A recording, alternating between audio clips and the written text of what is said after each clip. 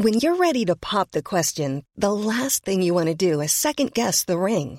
At BlueNile.com, you can design a one-of-a-kind ring with the ease and convenience of shopping online. Choose your diamond and setting. When you find the one, you'll get it delivered right to your door. Go to BlueNile.com and use promo code LISTEN to get $50 off your purchase of $500 or more. That's code LISTEN at BlueNile.com for $50 off your purchase. BlueNile.com, code LISTEN. It's a brand new year, and what better time to get going with that online store you've been thinking of? Those "I was there when Arsenal actually scored a goal" t-shirts would fly off the shelves right now. And to get yourself up and running, you need Shopify. Shopify is the global commerce platform that helps you sell at every stage of your business. From the launch your online shop stage to the first real-life store stage, all the way through to the "did we hit 1 million orders" stage, Shopify is there to help you grow. Shopify helps you turn browsers into buyers with the internet's best converting checkout, up to 36% better compared to other leading commerce platforms, and sell more with less effort with thanks to Shopify Magic, your AI-powered all-star. Sign up for a $1 a month trial period at shopify.com/arseblog, all lowercase. Go to shopify.com/arseblog now to grow your business no matter what stage you're in. Shopify.com/arseblog.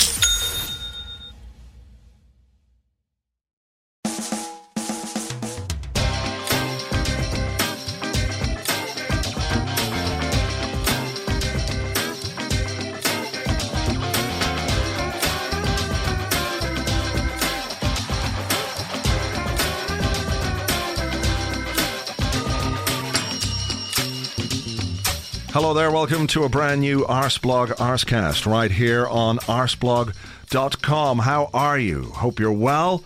I am exasperated. Yep, I've got it up to here. And if you could see me right now, you would see that my hand is not at like eye level or the top of my head. It's like it's as high above my head as I can make my hand go. My arm doesn't stretch up as far as it should because I had a shoulder injury a few months back, actually quite a while ago. I was playing in goal, playing 11-a-side in goal, and I made a quite spectacular save. It was brilliant. But somehow did something to my right shoulder, so it's still a bit stiff and achy, and it could be just me getting old. But anyway, I've been trying stuff, as you know, over the weeks to fix some audio issues that I've been having, and I noticed with the mixing desk that I use that there was a little bit of a problem with a couple of the faders on it. So when you put them up, they would make these crackling noises, and I thought, well, maybe that's what the problem is. Maybe that's the whole fucking thing. After everything I've tried, maybe that's what it is. So I got a new mixing desk, and I plugged it in, set it up exactly the way it should be, all the cables going into the right spots, and it just wasn't working. I was trying to connect to my guest this evening, the man from East Lower, as you'll hear a bit later on. I was trying to connect to him, and just nothing was happening. It just wouldn't work. Couldn't record anything.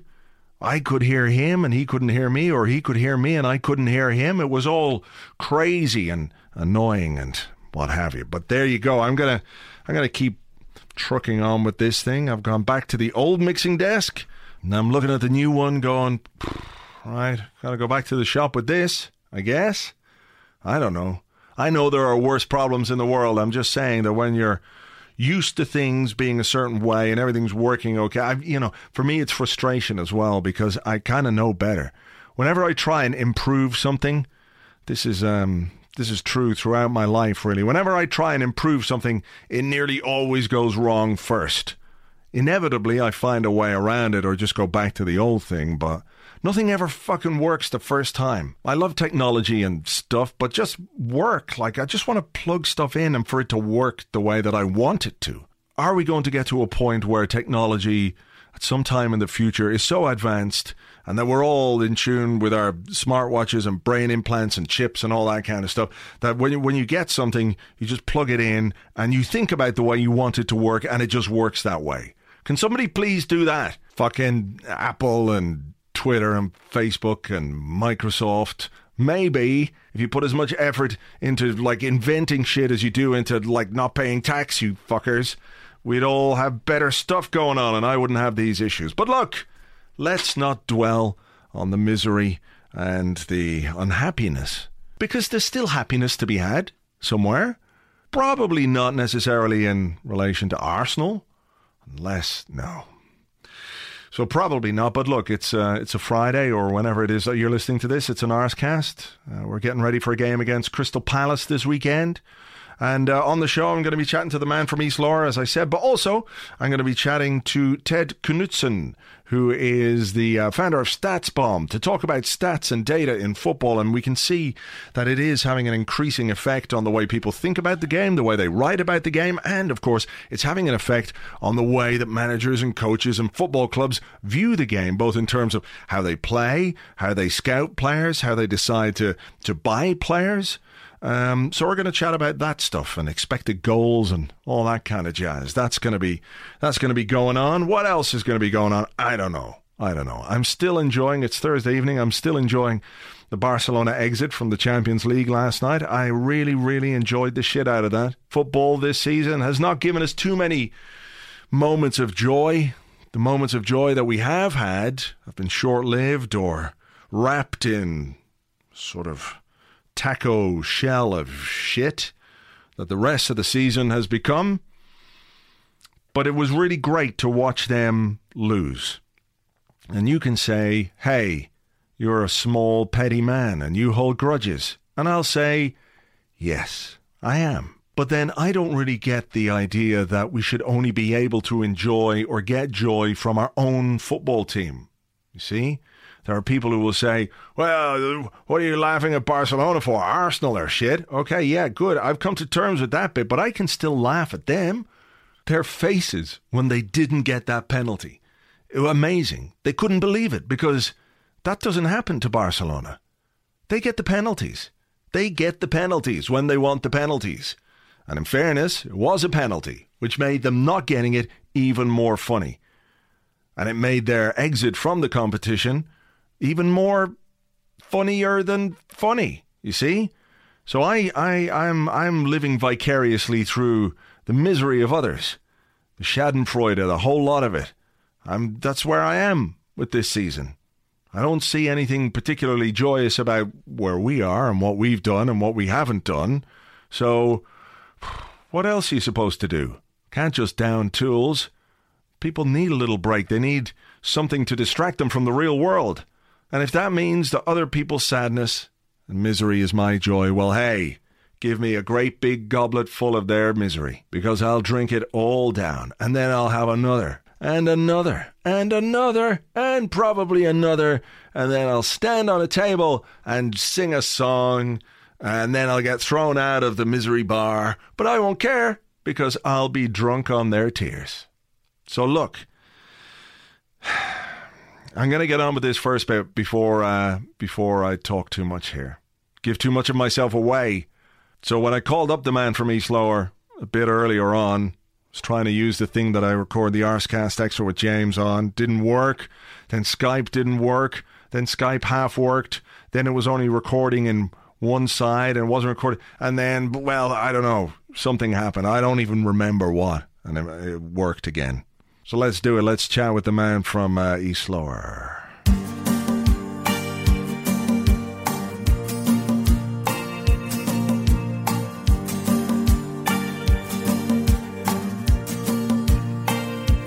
Is this only... Oh, okay. I have some progress here. Give me a 1-2. A 1-2. Oh, yes. I've done it. What exactly have you done? I don't know. Are we going to go back onto IPDT-TV Link Plus? No, we're not. We're going to stay on here. All right. We're going to stay on here. Oh, very good. Yeah. Jesus. I think I should probably include this bit in the podcast. The bit of me whistling. Yeah, that bit. Not that bit. No, I think I'm going to leave this in, because just to give people a taste, because I'm going to talk about this at some point in the start of the podcast. My audio issues. You have been very patient. 25 minutes sitting here in the dark, in my pants. Fuck, it is 25 minutes as well. I do apologise. In my pants. Luckily, I do have a can of beer, so that's all right. I don't even have anything. Well, I think we should put it on pause while you go and get something. You sound like a man tormented. I think that's a good idea. Hang on, I'm actually going to go downstairs and get a beer, and I think I deserve it after all this. Back in like 30 seconds. All right. No whistling.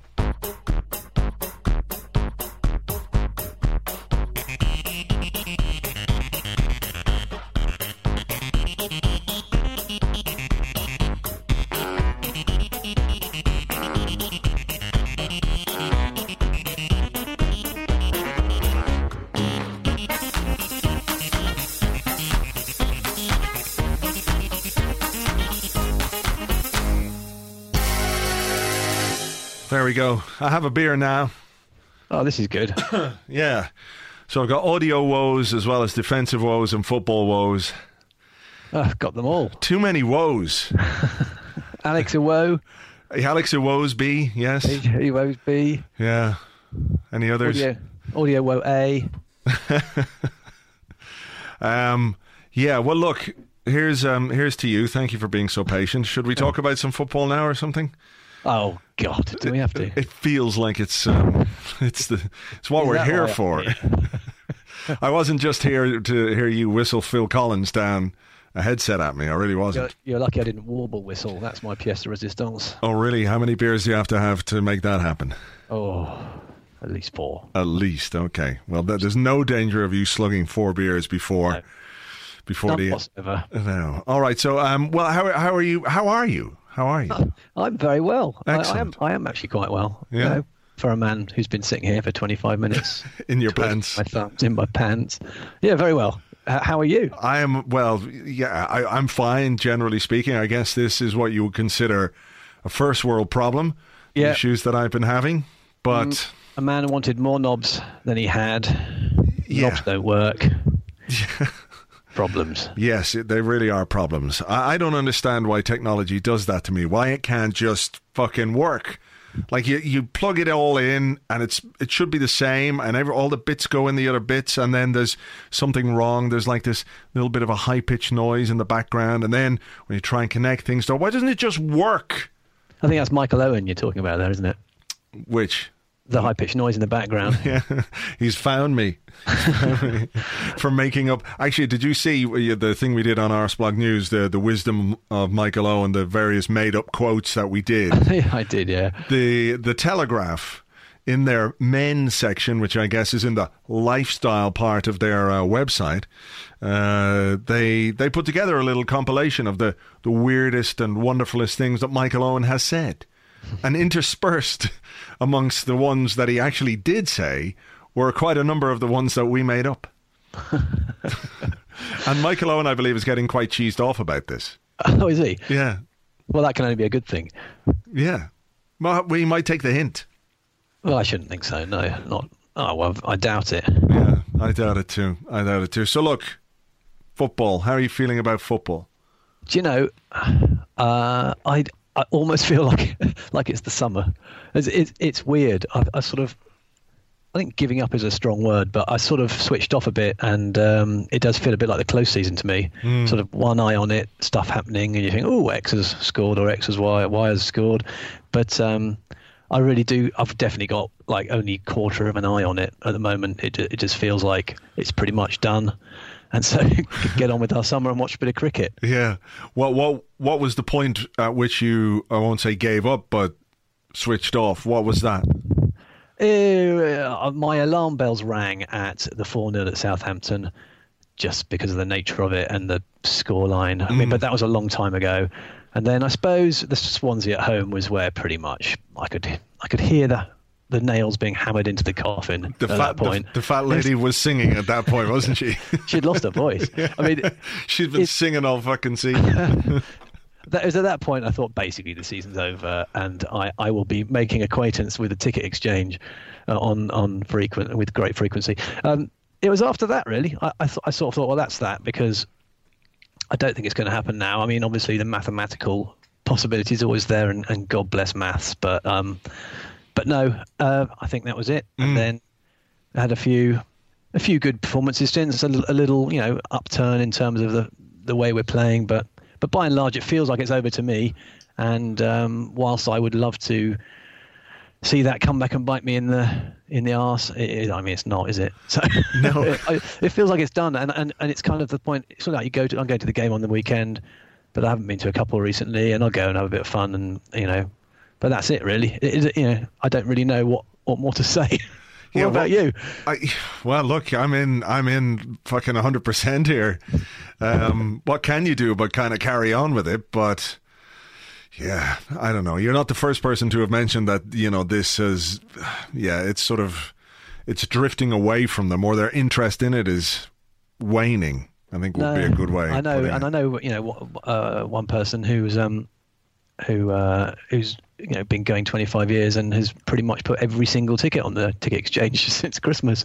Well, maybe not quite since Christmas, but it's the end of Jan. And I think that kind of, whilst might not be, it might be good for the people that can't normally go. So you could look at it with a positive light. But I think a lot of people are feeling that, yeah, we've been here, we've seen it before, and it's happened again. And let's just kind of get on with it and just pretend it's not happening, I suppose, especially because of the nature of what is actually happening. Yes, but what happens then? I mean, does the summer watching cricket and sitting in your hammock drinking pina coladas, does that perform a sort of Men in Black pen trick on you, and you come back in August and go, yeah? I always think, oh God, it's just about time to get the season over because it hasn't quite gone to plan. And then within a few days, I'm like, I'm bored, so I can't, come on, bring it back now. But I don't remember being, I mean, last summer I kind of thought, yeah, FA Cup, kick on, third place, we're going to sign loads of players. And we didn't. So I don't know. I would like to, what happens this summer? I don't know, because I would like the narrative to change a little bit somehow. But a lot of it is a bit ingrained now, and I'm not sure what it would take to get people sort of peeling themselves off the pavement. Oh yeah, but when you say you would like the narrative to change, what does that mean? That you would like the manager to change or the manager to be changed? I would take one or the other at the moment, if I'm honest. I would. We've been saying it for years. I'm pretty sure I've said it about 15 times on here before. I'd love Wenger to have a change of approach and to try something a bit different, but it's not going to happen, I don't think. And I think like lots of Arsenal fans, I'm absolutely torn between my massive respect for Wenger and what he's achieved, and make no bones about it, he'll go down as pretty much the best manager in the modern era. But on the other hand, I think I'd like someone new motivation, a new approach. Yeah, I just think we need it. Yeah, and I don't think it's going to come from him, much as I hate to say it, but and I think it is time for a change. But whether that happens is one of the things that, again, most of us doubt. But I think 20 years at the top in any profession is amazing. But I think it's probably time for a change. Yeah, but again, we come back to the issue that it's not going to happen. Well, you say that. I mean, and you're probably right. The amount of times he says, I honour my contract, which is an admirable thing, don't get me wrong. Yeah. And all signs would point to that. But on the other hand, I occasionally think, well, how would he manage his exit? Would he just go to the end of the contract like he did last time and say, I'll talk about my contract in the summer, I'll concentrate on that, and then just not do it? I don't think he'll do what Ferguson did and announce it in advance. I really don't think that would happen. So I suppose there's a small percentage point where he might think it's time. It doesn't really feel like that's coming to me, but it's not impossible, is it, that he might say time for someone else? I think it probably isn't going to happen. No, I don't think that's going to happen, not this summer. No. The end of the contract certainly might be a time, depending on how things are going at that point. Well, that's the thing. You can only ever say what you feel at the time based on what's actually happening at the time. And that's the weird thing about it, isn't it? So it could be that, it could be that that things get worse or things get better and people's perceptions change slightly. But I just feel anything short of a proper title challenge this year, which hasn't really materialised, is going to leave a sour taste in people's mouths, and I'm not sure what it would take to turn to turn a lot of Arsenal fans back towards being positive about Wenger, and that's a shame. It's really sad. Yeah, no, it is true. I mean, it's so far gone that people are saying, or had said when we were in a reasonable position this season that even if we won the league, they would want a new manager, which, you know, in itself is oxymoronic, the right word there. I'm not sure what it is, but you want to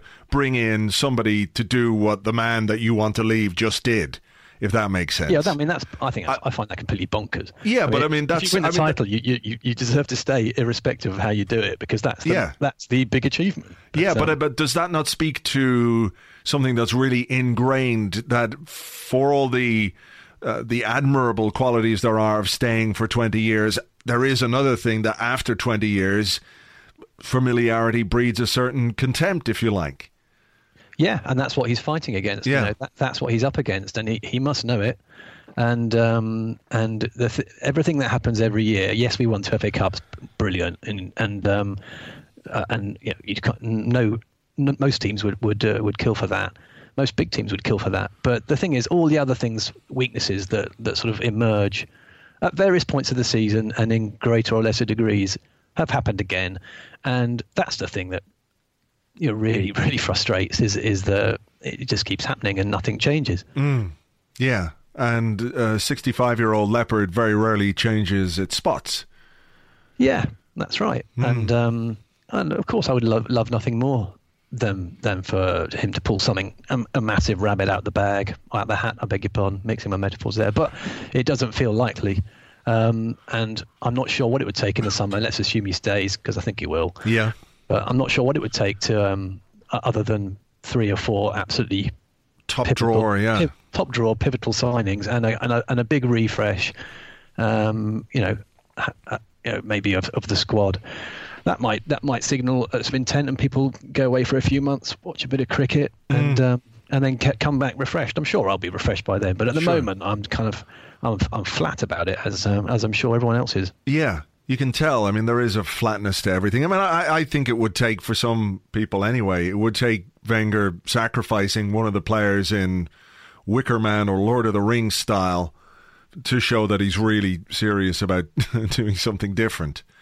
You know, a pyre of some kind, some gigantic thing where there's, you know, naked dancing, a ritual, and all of a sudden one of these serial underperformers is, well, condemned to a fairly horrendous death. But that's one way of putting it. I mean, you could just sell them. But yeah, but, you know, anyone could do that.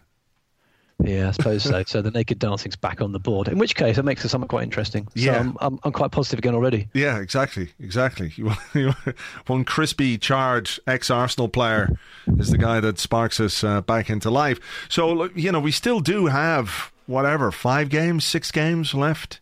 6 for us, yeah. 6 games for us. So Palace, West Brom, Sunderland, Norwich. You're looking at those 4 games as, well, Arsenal should win those 4 games. They should. There's a lot of should, though. We should do a lot of things. Arsenal should do a lot of stuff and don't do it. No, that's right. And, the last time we were at home, we thrashed Watford, and that's the kind of thing that we'd be looking for, those kind of performances. But, 4 thrashings at home would be great, but it wouldn't still feel, unless, barring some kind of strange miracle, that won't be enough anyway. Yeah. So, and also, then there's the kind of spectre of the Swansea at home result, which we're always capable of, just when you least want it. So, and also, who is it? Norwich, desperate, fighting for their lives. I mean, anything can happen at this stage of the season. But I would expect to get good results in all of those. Yeah, you would. Especially the Villa game. It would be just the most Arsenal thing of all time. That's my 3-point home banker, that one. Oh, That's the one I'm hoping for, the 3 points. Right, you're not going to put your tickets on Ticket Exchange for that one. You're going along for the... No, I'm not going along for that, because I think... I'm genuinely not going to that one, but that's because I'm doing something else. But it's kind of hard when you go from lap of honour to lap of appreciation to lap of weary resignation, and I'm not sure quite how they're going to pitch that one. And the marketing team will no doubt be working overdrive to sell that as an exciting... Well, you know what they should do? Is, if they're really serious about marketing and catching the public eye and getting in on the zeitgeist and all that, what they should do is strip all the players and get this really stern-looking nun to walk them around the pitch going, shame, shame, ringing a bell, like Game of Thrones. And we get to throw tomatoes. Yeah, we get to throw, tomatoes, soft fruits, I think. No pineapples. That wouldn't get past the health and safety executive. I would. Yeah, soft. Yeah, pineapple. Could you imagine like hitting somebody in the face with a pineapple? It'd be really sore. It would. Yeah. So I'm not saying that. I'm just saying that soft fruits and possibly some eggs. They drip and they do what they do. So that's where the lap is, from weary resignation to the walk of shame. I think I don't think anyone could argue with that, least of all the players. It is funny though, isn't it? Because although they've yet again done what we expected, sort of deep down expected that they might do, the kind of notion of it being a lap of shame, we're still up there third and fourth, which is kind of it's the classic thing, isn't it? Where you kind of talk to a lot of other fans of other clubs and you're tearing your hair out, and they say, "God, you're so up your own arse. You come third or fourth every year. That's brilliant." But it's there's something more to it than that, isn't it? There's the fact that you should be going higher than that. But it's the context. Third or fourth is exactly why Wenger's still in the job, because he still pulls it out the hat. Pulls that out the hat every time, and that in itself, is why he keeps his job, because he's consistent. But it's just not enough. He needs to be more consistenter. Needs to add more consistency to his consistency. I think it needs to be less gloopy. Bit more viscous. Is that what you're saying? A bit less viscous. Less viscous and more like slime. Sort of sloppier, I'd say. Right. Do you remember that stuff you used to get? Did you ever get that? You get like a tub of slime. Was that the stuff that you'd stick on the wall and it would slowly roll down? Yeah. Yeah, I used to love that stuff. Yeah, that was great. I remember leaving it overnight on my mother's dining room table, and it stripped whatever varnish was on the wood, and the table was never the same again. No, and did you learn your lesson? I mean, that's the main question out of this. I have never keep doing the same thing again and again and again, hoping it would be different. Yeah, no, I didn't. I didn't slime another table. I learned. So are you all in on Leicester? Oh, I'd love to see them do it. I really would. I'd love to see them do it because, well, the alternative is too hard to too hard to comprehend. And apart from that, the fact we're 13 points behind, so Chelsea and Man City and Man U are behind as well, and Liverpool. It's just the most unprecedented thing, and it probably won't ever happen again. And I just think it is a breath of fresh air. And for the fact they've only lost 3 games, they're really hard to beat. They've got 3 of the greatest performances of the season in their 3 key players. It's a story worth getting behind, even if you don't always like some of the way they do it. I'd love them to do it, but I have to say, that if I was a Leicester fan now, I would be shitting it. Tonight. I would, because you look at their fixtures and they're not easy, and the pressure is really going to hit. And I kind of feel there's going to be a twist. I don't know what that twist's going to be. I don't think it'll involve us. I'm being honest. Yeah, but I think there will be a few twists yet. So who? Oh yeah, they've got West Ham, Swansea. So West Ham and Swansea at home, then they travel to Manchester United, then they've got Everton at home, and then Chelsea on the final day. Those last 3 games are tough. And West Ham is tough as well. Yeah. And whilst they don't show any sign of buckling, and the fact that, like I said, they've only lost 3 times is phenomenal, it's probably not likely, but it would throw the cat amongst the pigeons. And you just don't know, do you? Because they've not been in this position before. So no, we'll see. Yeah, the alternative, as you say, is just horrendous, isn't it? It doesn't bear thinking about. It really doesn't. So let's just not talk about it. Let's just not talk about it. Should we talk about slime or gloop or anything else? Slime or gloop or shrinky dinks. Do you remember those? You used to get them in Shreddies packets, and you put them in the oven, and they'd sort of shrink, and you'd paint them or something. Shrinky dinks. Do you not remember those? No. Maybe I'm getting this completely wrong. I do like Shreddies though. They were good. They are good. Yeah. But I can't. I've got a thing with malt that thankfully doesn't affect me with beer. But things that are overly malty, I find they upset my stomach. What, like whiskey? No, not that one. Not that one. Like, yeah. different drinks with malt in them, like malty milkshakes and that kind of stuff, and shreddies. Yeah, shreddies. Yeah. Oh, that's a shame. Yeah, great. I know. Yeah, up there with the best of the cereals. I think they're good cereals because they sort of fill you up. They're not too sugary. They've got a nice shape to them. I think we can all get behind shreddies. Yeah, that nice lattice shape is very good. It is. Next week, Weetabix. What do you think of Weetabix? I am indifferent to Weetabix. You've got to eat them really fast. Do you eat them with hot milk or cold? Cold, but if you let them go too soggy, it's gone. The moment's gone. No, see, I can't eat Weetabix with cold milk. Just can't do it. It's always got to be hot milk. That's interesting. Yeah. Interesting. We've got 3 months. 3 months on cereal. You realise that? Yeah. 4 months on cereal. Okay. Well, I know people who used to have like Rice Krispies with hot milk. Yeah, that's odd. Yeah. I don't know where those people are now. I presume on an island somewhere. Probably on a hot island. Yeah. So what are you thinking then for the weekend? This game, Crystal Palace, return to the Emirates for a good friend, Emmanuel Adebayor. Oh, I thought you were going to say Alan Pardew. No, he's well, him too, I guess. Is Adebayor and Shamak presumably? Is he still there? What's going on with Shamak? The last I saw, he had really fucking terrible hair. Well, that hasn't changed much, but I don't think he's even playing, is he? I don't think he is. I'll look at their squad for the last game. No, he's not been there. I think he could be injured or out of favour or something. When is the last time he's played? Oh, it's been a long time. There's people like Connor Wickham playing, and he's not playing. I'm going back to January here. Yeah, he played in January at some point in the FA Cup. Okay, well, I mean, I think given that they're in the FA Cup the week after, and we've got nothing to play for, all signs lead to 3 points because they're probably going to want to. They've got one eye on that, right? Yeah, they're going to do like a Watford. Yeah, I think we can safely say that we've got a good chance of winning on Sunday. I think they're out of the danger zone in the Premier League. They've got FA Cup semi-final. Yeah. So you've got to say that we should get that 3 points at that one. They're 11 points clear of the relegation zone. So chances are they're not going down. Yeah. Right. Okay. Well, look, we'll hope that we can have a slimy, gloopy, not so viscous win on Sunday, and see where the rest of this flat season takes us. Where do you think we'll end up? Third, maybe. Third. Man City only 2 points behind us.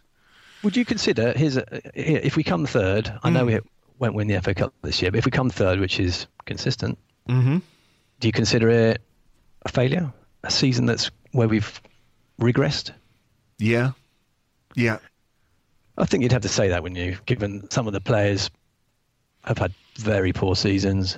One or two bright sparks, don't get me wrong, but it's weird. I mean, you look at who's scored the most goals. We've scored 55 goals. Tottenham have scored 60. Man City have scored 58, and Leicester have scored 57. So we're not doing too badly. So we're not doing too badly in the goal score, even though we could easily have scored many more goals. And in terms of goals against, Leicester have got 31, Tottenham 25, Arsenal 33, Man City 33, Man United 30.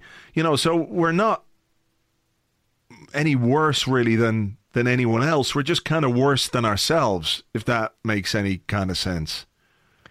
Yeah, it feels like we haven't really gone anywhere. It was a bright periods mixed with cloud and rain. I mean, it really does feel like it's gone all over the place this season, and it's been some great early football and some quite exciting late football, but a lot of the stuff that we've watched, even if we've been winning, it's been quite hard to watch. I've found, not exciting, no. not the kind of stuff that gets you going, and so it's been a really odd season. It feels like, in a way, that we're sort of running up a down escalator.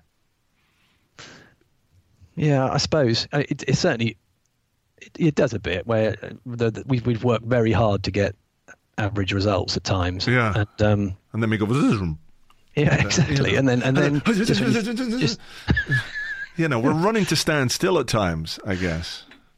Yeah, it is odd. It's been a very odd season, and you can really you can see why the pressure's on Wenger more than it ever has been.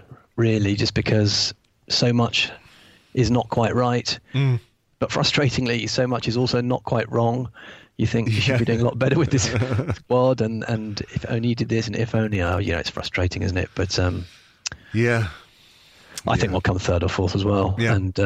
And there you go. And there we go. We pick it up from next season. Exactly. Do it all again. Exactly. I think an early signing, preferably around the time that they ask us to cough up for our season tickets, would be, I think, would be nice. When's that? That's in May, though, isn't it? They usually send it out roughly about 2.5 seconds after the final whistle, or maybe a bit before. No, it's pretty prompt because they always ask you to pay it by the end of May. Yeah. Well, it's coming. I do. And the funny thing is, some people are saying, "Oh, I'll give up my season." No one. I would never give my season ticket up because I like going too much. I like going with my mates, and I'm sure, it's the social side that keeps you going when the football's not been brilliant. Yeah. But I wouldn't consider giving it up. But at the same time, I've definitely had one eye more on the meeting my mates than on the football. Yeah, I hear you. For sure. I hear you. Well, look, maybe we'll have an end-of-season roundtable jobby and see where we all are and how we all feel about it. But for now, my beer is empty. I'm going to go get another one and try and fuck up my audio even more. Good luck with that. Thank you. You might need to come with some kind of a misery warning. It wasn't too bad, was it? No, I think it was okay, apart from your whistling. You don't need that. Thanks, man. All right, you're welcome. Thank you very much indeed to the man from East Lower. You can find him at East Lower on Twitter or on his blog, eastlower.co.uk. We're going to come back, talk stats, data and more right after some news. Arsenal Football Club have today denied that their social media team is out of touch with fans. After the disappointing 3-3 draw with West Ham at the weekend, the official Twitter account tweeted, "Balloons! Look at these balloons! Everybody loves balloons!" Chairman Sir Chips Keswick said, "Ein Untreue is for cans." The club also refused to comment on Dick Law's Snapchat ghoulie pictures.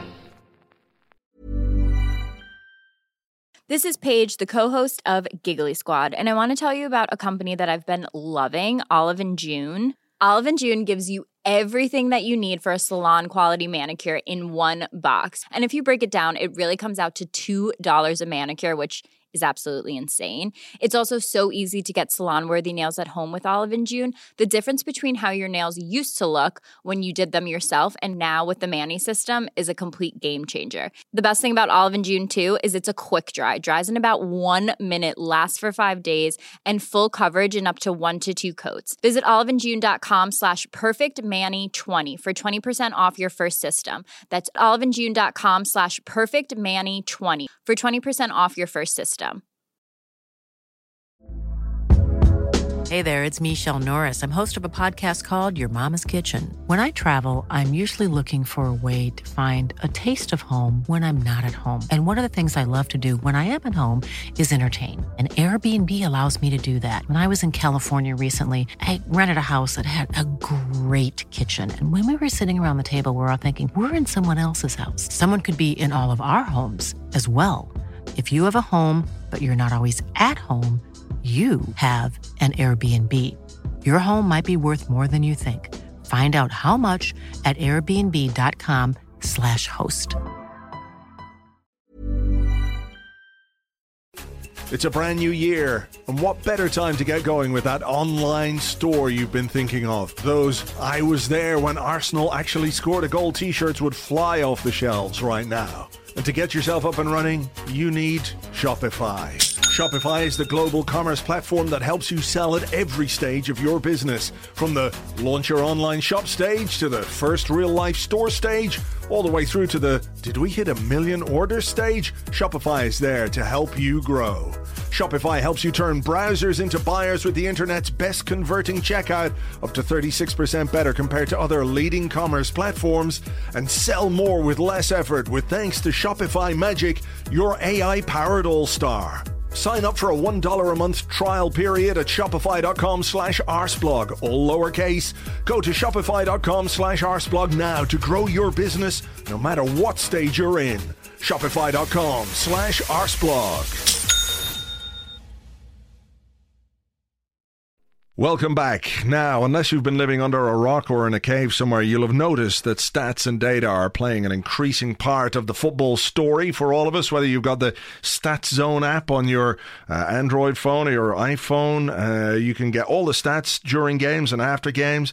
There are people who are crunching data, and of course, data and stats are being used by football clubs in various ways. So I'm delighted to welcome to the show to chat a bit about this, Ted Knutson. Ted, you founded the website StatsBomb. Yeah, that's right. So look, let's talk about your background a little bit and what it was that made you fill this particular niche, because when it comes to football writing and football blogging, you know, we found different niches that have filled down the years, whether it's a specific club or you look at what Michael Cox did in terms of tactics and zonal marking. What was it that drove you towards this side of things? For about a decade, I worked in professional gambling. I had a lot of different roles at PinnacleSports.com, which is like one of the big internet bookies. Right. And I was lead trader for the English Premier League. And back at the end of 2012, I was diagnosed with cancer. And I had to undergo surgery and then chemo, and I couldn't work. And at that point, I was like kind of going crazy because I get really bored and I didn't want to play any games, et cetera, et cetera. So I needed something to take my mind off of it. And I'd work on some baseball modeling and followed the baseball stats movement for a decade at that point. And I was like, well, there's finally some information available on soccer. And I'd wanted to do it since 2005, I think, but we just never had public data to look at it. So I started poking around, and obviously I'm an Arsenal fan, and I started looking at them and Barcelona and the different leagues. And got terrified immediately by what you saw about Arsenal, I'm sure. Sometimes frustrated, but also like the transfer stuff. I wanted to take a look ahead of time at the rumors and say, you know, does this guy look like he's any good, or does this guy look like, you know, he's crap or whatever? Right. You kind of get the sniffer dog out and see if it makes any sense. So that's what I did. And, at the time, there wasn't really anything that collected a lot of the stats writing. So I founded the site with a guy named Ben Pugsley, and Colin Traynor came along shortly afterwards. Those guys have had a little bit of jobs in and around football, though I can't tell you where they work because it's top secret. Sure, no problem. Then in 2014, I was at lunch with somebody just meeting up and chatting, and the owner of Brentford came across the street, and we hit it off. We disliked some of the same people in the gambling community, so that's always a good thing. You're like, no, I really hate that guy. He's like, oh, that guy's a prick. You're like, yeah, okay, cool. And he's like, hey, I want to hire you. And I'm like, I'm just here for lunch, but we should talk. Okay, so let's just go back a little bit, because what you were looking at, for example, when you were saying, okay, here's a guy that's linked with Arsenal, here's a signing that's linked with Arsenal, you sort of created your own models to look at what they were doing and how productively they were doing it. That's more or less it? Yeah, exactly. And I think one of the biggest hitting, I was looking back at the website today, one of the biggest hitting things that I wrote back when I was public, I'm again public at the moment, was looking at Arsenal forwards in like January of 2014.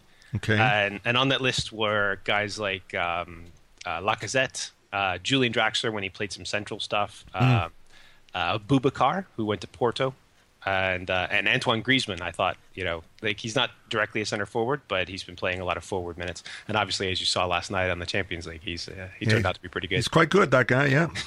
So look, you're doing those and you're putting those models together and you're doing them in a sort of an understandable way in graphic terms that people can see these various qualities or attributes that players have, and so they fill out certain things that they're good at, and then they're short on other things.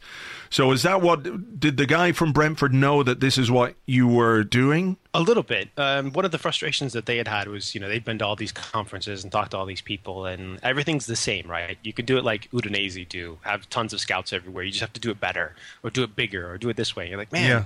You know, it's little old Brentford, and they just bought Michelin at the time. Like, they can't do it bigger and better. That's basically impossible for their budget. But he had worked in gambling for a long time, and as a I think, a degree from Oxford in maths or something. So like the way that I was approaching it seemed really interesting. So what was your remit there? Was it to assess players that were on lists that they were interested in and see if they fit within what the manager wanted or what the team was lacking? I kind of had it was a big unformed job that I kind of filled out myself to some extent. Half of it was recruitment. So like that, or, you know, you get a name from an agent, you get a name from an ex-coach or an ex-player says, hey, this guy's really good. Yeah. You should take a look at him. And so we did that. And we churned through, I don't know, over 1,000 players in a year based off of the stats. You're able to do it much faster in that way. Basically, not finding the best players quickly, but usually sorting out the crap. Like, there's so many bad players that get sent to clubs, and if you have to watch every one of those, it takes a long time. Yeah. But occasionally you're like sifting for gold, you're panning there, and occasionally you're like, oh wow, this guy might actually be really good. Let's take a look at him. Right. So that was half of my job. And then like 25% of my job was sort of building better tools and metrics and finding ways to analyze our own teams and opposition scouting. And then another 25% is literally just sort of research, better ways to play the game. How can we find competitive advantages? You know, how can we play better football essentially, or maybe find coaches that play better football. Right. So you're using the data to shape the way that a football team plays. Yeah, potentially, or just give advice. Like right. That's really what I did. I didn't shape it. I said, hey, this might be a good idea. Right. Can you give me an example of one of those? Certainly. And this actually segues into Arsenal's type stuff. I was looking. I knew about Steve Bold, and Arsenal's people talk very highly of Steve Bold. But it was kind of a thing of, you know, what does he do? You never know what the assistant coaches do unless you get like these big profiles, and most clubs don't want to talk about it. And obviously, we know that Boldy's a defender, and I was like, okay, well, what changed? Like, you know, thinking that he might have come over and taken over the defense. So it's really interesting. I cut the data for the 2011-2012 season, which is the last one before Bold was involved at all. And then I was looking at this year and the past year. And you see their defensive profile change a bit. It looks like they're doing a lot more sort of deep block type stuff and a bit less pressing up the pitch. So, you know, they'll drop off and you see teams and you see the output in how teams shoot against them. So nowadays you see a lot more shots from outside the box against Arsenal, but much less penetration and shots right on top of the goal. And it's sort of a way of gaming the expected goals. If you force your opponent to consistently take worse shots from afar, even if they're taking more shots overall, and I think technically it's about 20% more per game this season, the quality it dropped off tremendously. So it's like, you know, 40% worse shot on average. I know it's maths is boring, sure. but at the end of the day, what you're trying to do is say, okay, does this give a better chance to win consistently? And the answer is probably yes. It means that Arsenal are, you know, I think that season they gave up something insane like 49 goals. This year they're on pace for maybe 40, depending on what the next couple of games go like. Right. But it could be as low as, you know, 35. 36, who knows? Yeah. I mean, it is interesting because when you talk about that sort of stuff and the way that might be a deliberate strategy from the team, how much of it could also be you looking at that data and then applying something in retrospect to it that makes sense? Oh, it certainly could be reading into it. But right. I also know people actually at Arsenal, so sure. It's not just reading into it. Like you get some context around it, and sometimes it's just like doing the data stuff is a bit like a pirate treasure map. Like sometimes you go searching for treasure and your ship, you know, crashes on the rocks. Sometimes you go and it's just literally a case of fish that was buried somewhere and someone came back to it. But a lot of times it's like, oh, this is really interesting. Let's dig into it. It could be player wise. It could be funky stuff like, you know, what's this team doing that seems to make them a lot better than they used to be a couple of years ago. So you talked about expected goals, and people who've watched Arsene Wenger's interviews this season, the people who haven't just turned off in frustration after our defence. I don't know what model you might apply to the defence over the course of this season. Probably like a broken action man or something. I don't know. But he has referenced expected goals. Can you explain just a little bit to me and maybe to listeners what expected goals are and how that might then influence the way that a manager, A, views his team, or B, sets his team up to play either offensively or defensively? Okay. So if you take away the words expected goals, because that's slightly confusing, there are two other ways that you could talk about it. One of them is goal probability, which also sounds like, you know, don't touch me, I'm math, I'm scary. The other one would be shot quality. You want to take higher quality shots. Right. And we know that distance has a big factor. So the further you are away from a goal, the harder it is to score. Easy, simple. Yeah. Also, the wider you are, the easier it is for keepers to make saves because there's less of the goal to hit, or you have less to shoot at. Sure. So that's a big factor. Two other factors are headers versus feet. Headers are scored at about half the rate across the same distance as feet. It's harder to hit a ball with your head. You know that. Sure. And then the last one is crosses. Crosses are fairly inefficient, and even foot shots off of crosses are less likely to be goals than one that a guy controlled ahead of time and then shot. So you mean like first-time finishes? Yeah, pretty much. Regardless of how you slice it, it's just a cross is much more complicated to hit because you have to redirect it from the side to go forward. Okay. So like when you think about it in terms of how you play football, you're like, all right, that makes some sense.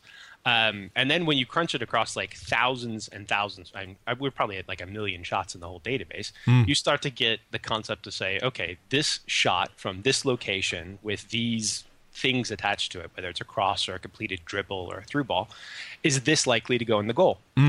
One of Wenger's huge frustrations this year is that for the first time in a very long time, all of his forwards, except for I think Giroud, are underperforming hugely in terms of their goal expectation. So everyone would say if they took all of these shots another 1,000 times, they probably would have scored another 15 goals this season. Okay. And obviously 15 goals has a big impact in the final table and your ability to win games. Sure.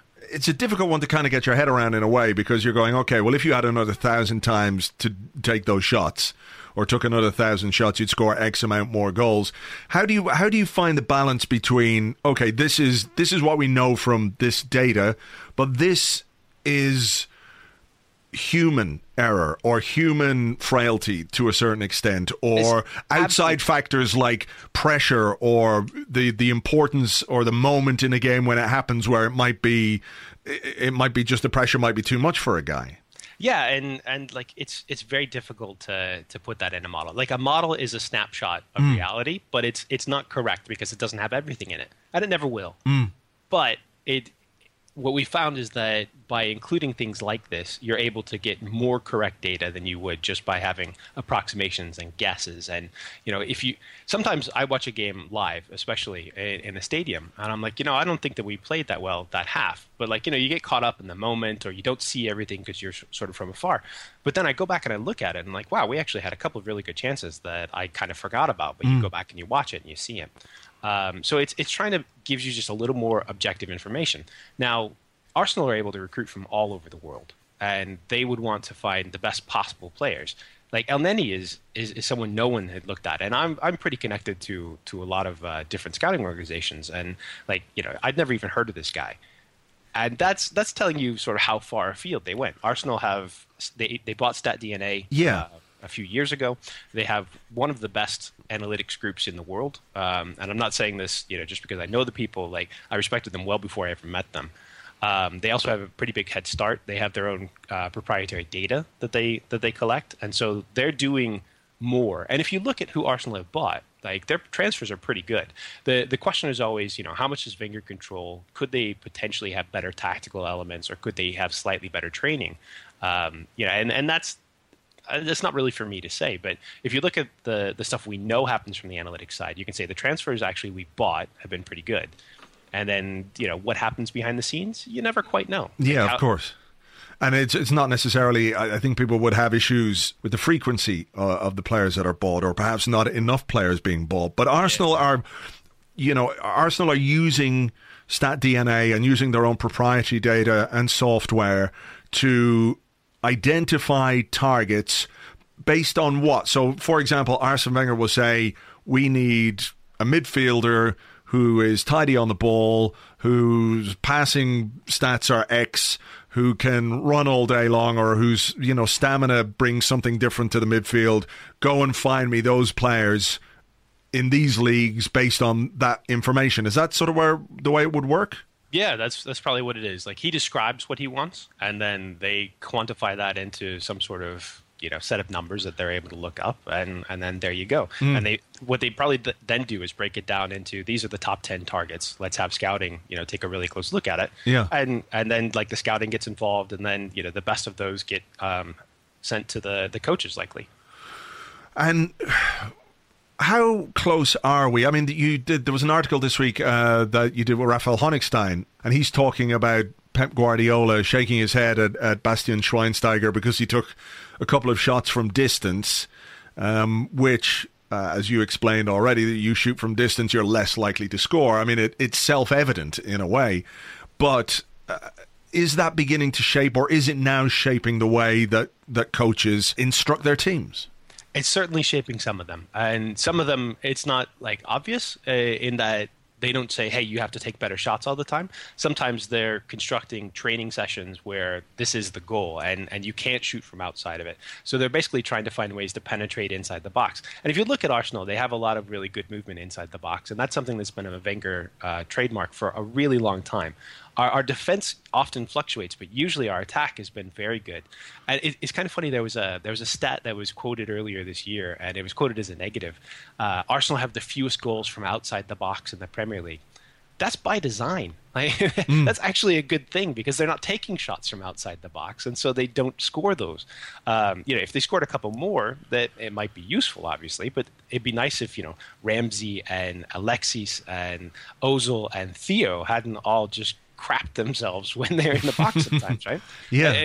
That was the biggest possible frustration with Gervinho. That guy was able to get free in the box so many times, and he was so bad at finishing.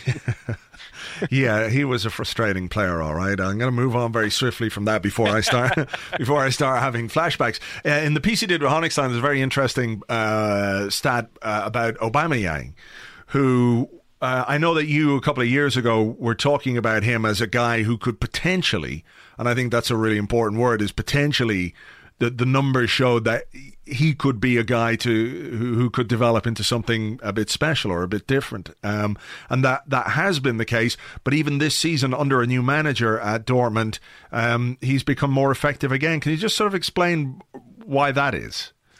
So back in, I think, 2013, the summer of, I started poking around the data, and I saw this French kid who he's really fast, and he scored a lot of goals in France. And you're like, all right, well, the thing with players, for most clubs anyway, except for the super rich, is that you're looking for value, and Wenger has always looked for value as well. So you're like, okay, this guy looks like he could potentially be quite good. You never know how they're going to transition in leagues, and does he fit your particular style, etc. But I think they paid maybe 13 million euros for him. So at that point, you're like, well, maybe we just roll the dice. The Dortmund people would say that when he came there initially, he was a wide forward, and part of that was because they had Lewandowski, and obviously you're not going to just displace Lewandowski. But he did fine as a wide forward. And then last year, he got moved central, I think, through part of half of the year anyway. And he was doing okay, but not great. And then, so full disclosure, the owner of Brentford talked to Thomas Tuchel a lot while he was on his essentially sabbatical year. Right. And some of the concepts that I talk about, went directly to Tuchel. So you see that basically Lewandowski looks like a center forward. He gets a ton of shots centrally. Aubameyang looked very different. He looked like he got a lot of through balls. He'd get things with his pace, but he wasn't necessarily getting all of these great chances in the center of the box, which meant that he wasn't scoring potentially as many goals as he could have. Under Tuchel, you just see completely change, and he's always in the center of the box, and he gets a ton of shots, and he looks like one of the best center forwards in the world. And part of that's a tactical adjustment. Part of it's probably a coaching adjustment, and part of it might just be him getting more used to playing centrally in Bundesliga. You're never going to have all the information. You're just trying to make slightly better decisions as you go. Like a whole new world. Sometimes it's difficult, isn't it? Because people will say, well, stats don't tell you everything. But nobody ever claims that they did. And I have to say that, I'm with you sometimes when I'm watching a game and then I have to go back and I have to do something like player ratings, and you've got a perception in your mind of how a player has played, or what sticks in your mind perhaps are the 3 passes that didn't go to where they were going to go, but the 52 other passes that went exactly where they were going to go. You forget about those, and you see, well, he's only misplaced 3 or 4 passes in the entire game. So having the stats afterwards, with a bit of distance and with a bit of hindsight, it does sort of change your perception of what you've seen, or your first impression of it anyway. Yeah, so Mesut Ozil is the classic example, right? Like, he played on some Arsenal teams that didn't necessarily have the best forwards early on. Yeah, and that's still the case, by the way. Well, yeah, fair enough. I really like Welbeck. But what do the numbers tell you about Welbeck? So Welbeck's very interesting. in that, like, he's had a couple of up and down years, and last year you would have looked at him and said, man, he's incredibly unlucky. But like everybody else looked at him and said he's been terrible, which is, both of these things are true, right? But a lot of times we found that, getting in position to have the shot, even if you don't always score it, means that you're actually, you're doing the right thing. Right. So Welbs being there, you look at him and he's got all of the tools. Sometimes he just has to turn it on. And he had a couple of years at United where you saw it start to click. And I think now he's just fine. And I like him a lot. But Ozil, when he's setting up forwards that aren't scoring, he's not getting assists, and it's not very impressive. But like, he's still doing his job, and that's a great thing because he's one of the very few people in the world that are capable of doing these things. So like, it's the stats that give us indicators. It's not just goals and assists. It's about setting up shots. It's about making tackles like Coquelin does. Yeah. Every player has limitations to them. There are very few Lionel Messi and Ronaldos.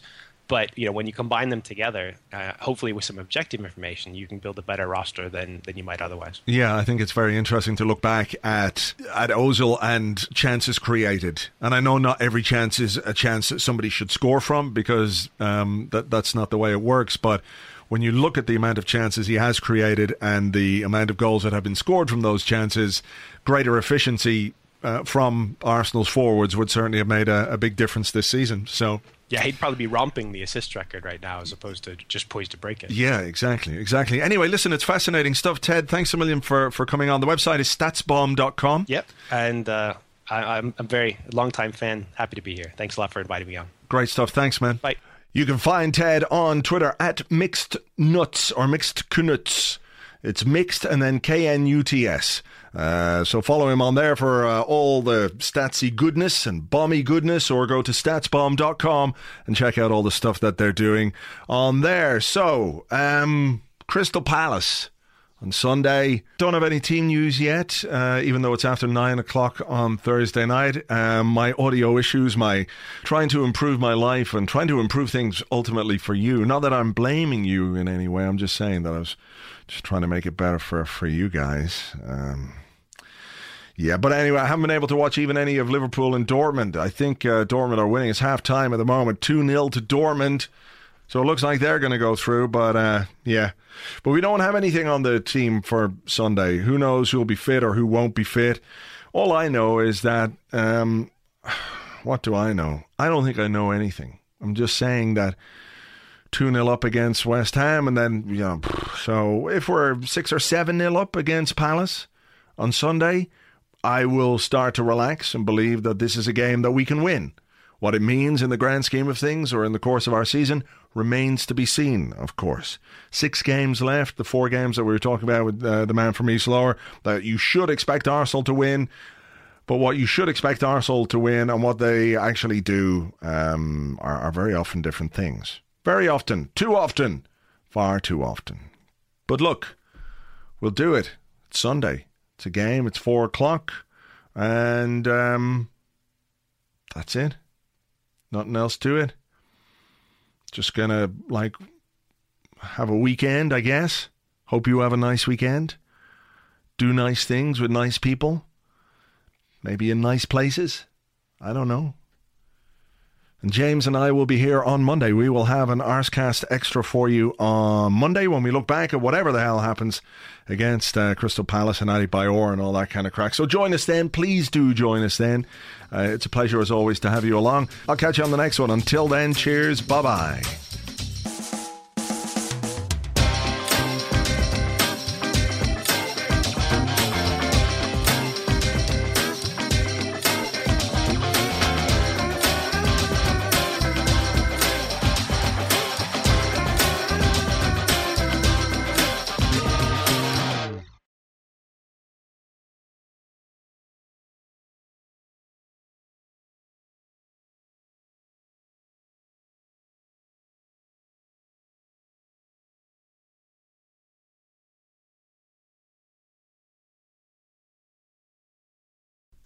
Hello, 1 2 1 2 1 2. Can you hear me? Hello, hello, 1 2 1 2. Hello, hello. Fuck. Why did I do this? Hello, 1 2 1 2. Hello, hello, hello. No, fucking.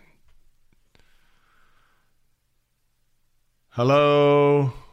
1, 2.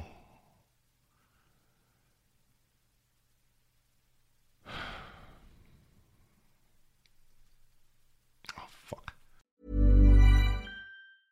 Mom deserves the best, and there's no better place to shop for Mother's Day than Whole Foods Market. They're your destination for unbeatable savings, from premium gifts to show-stopping flowers and irresistible desserts. Start by saving 33% with Prime on all body care and candles. Then get a 15-stem bunch of tulips for just $9.99 each with Prime. Round out Mom's menu with festive rosé, irresistible berry chantilly cake, and more special treats. Come celebrate Mother's Day at Whole Foods Market.